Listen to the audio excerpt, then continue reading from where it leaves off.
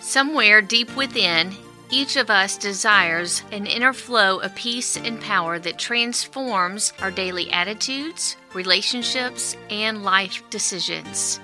Welcome to the Peace and Power podcast, where we discover how the living Jesus offers the flow of that peace and power in our everyday experiences. With the Bible as our guide, here is Dr. Jim Coleman with today's Bible Talk.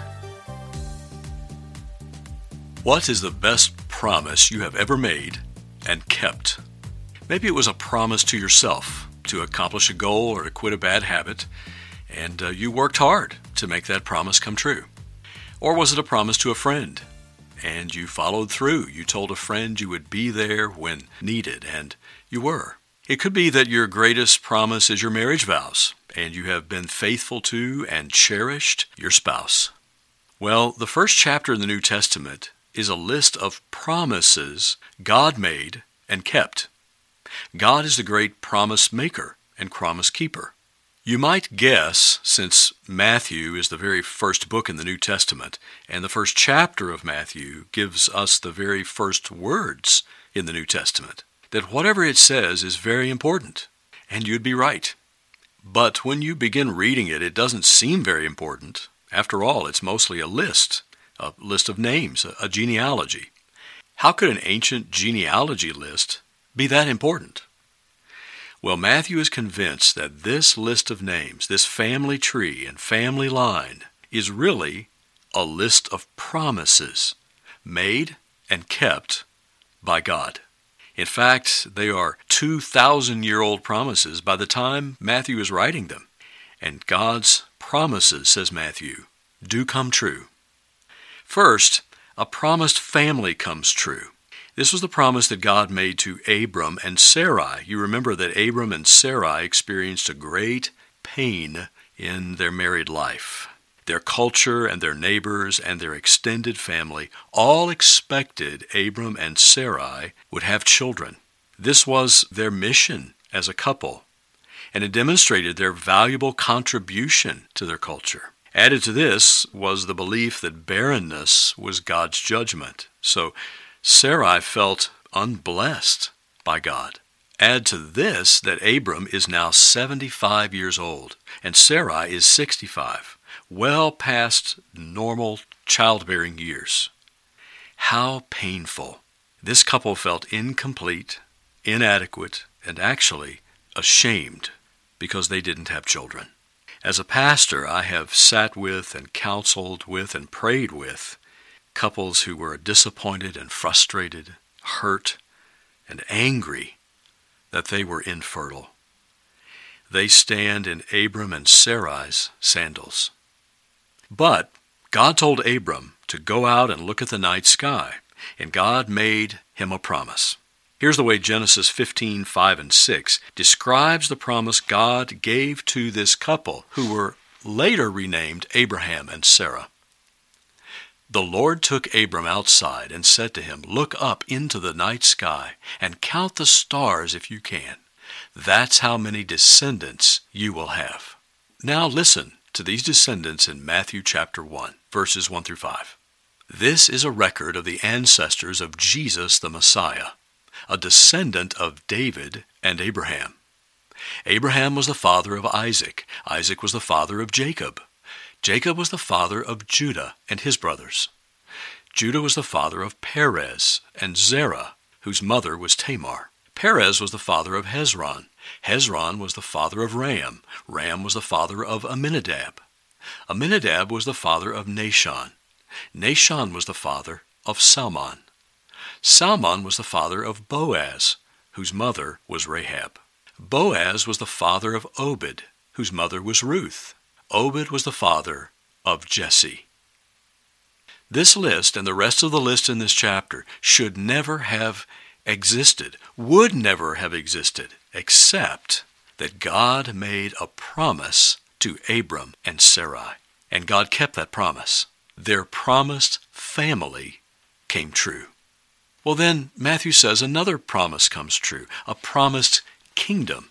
The next list of names is how Abraham's family became King David's family.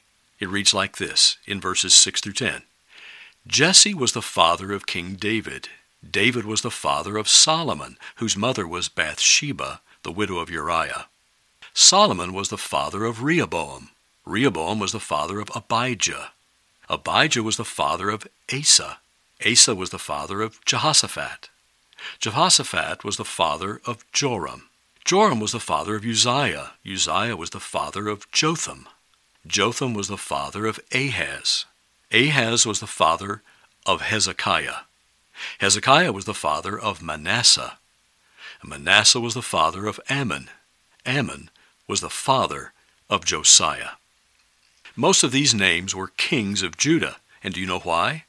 Because God promised David a dynasty, a kingdom ruled by his own descendants. Here's the promise as given in 2 Samuel 7:16. Your house and your kingdom will continue before me for all time, and your throne will be secure forever. This is the promise the Apostle Paul made sure to remind the Jews of in his day at the synagogue in Antioch, when he said, "And it is one of King David's descendants, Jesus, who is God's promised Savior of Israel."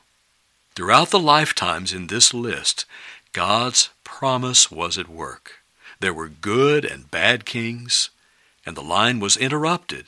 It's interrupted today. There is not a descendant of David on the throne in modern-day Israel. But someday, Jesus, who is the promised Messiah, will sit on that throne promised to David as the greatest descendant that David ever had. And in fact, not only will he be a Jewish Messiah, he will rule the world, the world's king. We're going to see this more closely in a moment in verse 16. So, a promised family has come true, and Matthew says also a promised kingdom has come true. But the next promise in ancient Israel's history that came true was a homecoming. God's prophets warned Israel and Judah that if they didn't follow God's ways, they would be violently removed from their promised land. And that's exactly what happened to each nation. They were each defeated by the ancient world powers of Assyria and Babylon, and they were marched out of their land into exile. But the Lord promised them that there was a hope for their future. Their God would provide a way home, a homecoming. So most of the people in this list, beginning in verse 11, experienced that homecoming promise. Josiah was the father of Jehoiachin and his brothers, born at the time of the exile to Babylon. After the Babylonian exile, Jehoiachin was the father of Shealtiel. Shealtiel was the father of Zerubbabel. Zerubbabel was the father of Abiud. Abiud was the father of Eliakim. Eliakim was the father of Azor. Azor was the father of Zadok. Zadok was the father of Achim. Achim was the father of Eliud. Eliud was the father of Eleazar. Eleazar was the father of Matan. And Matan was the father of Jacob. This was a very painful period of exile, and it's been called Israel's Dark Ages. They couldn't believe that God had allowed the world powers to rush in and overtake them. It must have been very difficult for them to believe in the hope-filled promise of a homecoming. My wife Tammy and I have lived in and ministered in a military town during wartime. And of course, many of the people we knew had friends and relatives who were serving in faraway places in very risky situations. And they wondered, can we hope that they will really make it back home? Israel experienced a very similar situation.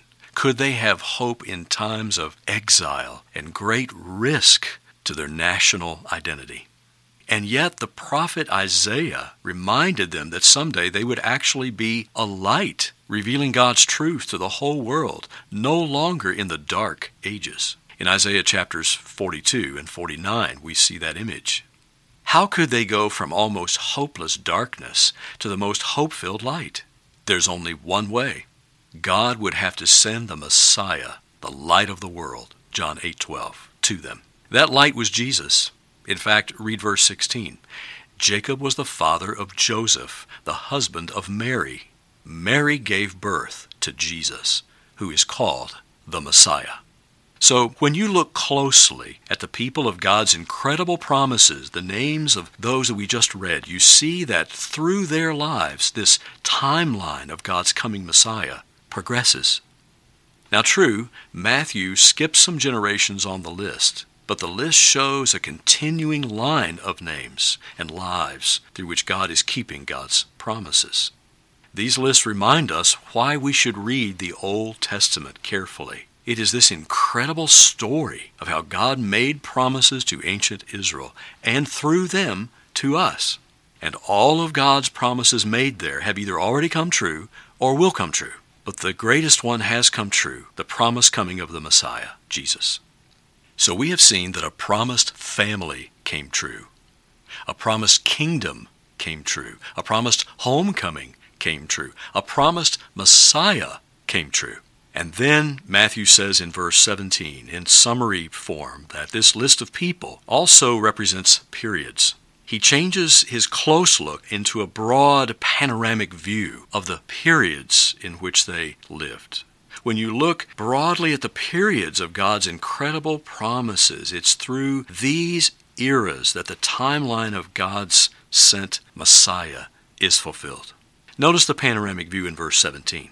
All those listed above include 14 generations from Abraham to David, 14 from David to the Babylonian exile, and 14 from the Babylonian exile to the Messiah.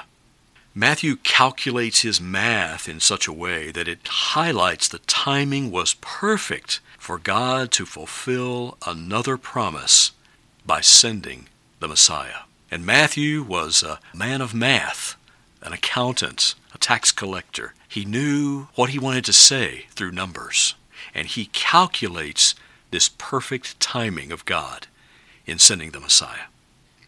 May I ask, have you claimed God's promises in your life? Remember how we just looked at Abram and Sarai's pain, and God promised to be with them and to fulfill his will in their lives. Have you claimed the promise that God is with you in your confusion and your pain and your misunderstanding, and that God is at work doing his will in your life? The Lord promised David a greater future than David could have ever dreamed. And the Lord has offered you and me a greater future than we can even imagine. Paul tries to encapsulate it with these words at 1 Corinthians 2:9. That is what the Scriptures mean when they say, "No eye has seen, no ear has heard, and no mind has imagined what God has prepared for those who love him." And then turn to that time of exile ancient Israel experienced. Do you hear that God is saying to them, I can get you back on track. I can bring you back home if you trust me. Do you believe that for your own life? Do you believe that God can bring you back into a relationship with him like ancient Israel? And do you believe that the Messiah has come? That Jesus is the greatest king, the king who can rule your life today, and in fact rule this entire world in righteousness and justice someday? Matthew wrote this genealogy so you could know. This list of names in Matthew chapter 1 proves that God is the great, in fact, your great, my great promise maker and promise keeper. Thank you for listening to the Peace and Power podcast today, and we invite you to subscribe to hear the next upcoming Bible Talk. Again, our website is peaceandpowerpodcast.com, and our prayer is that God's Word has brought you a greater sense of a supernatural flow of God's peace and power in your life.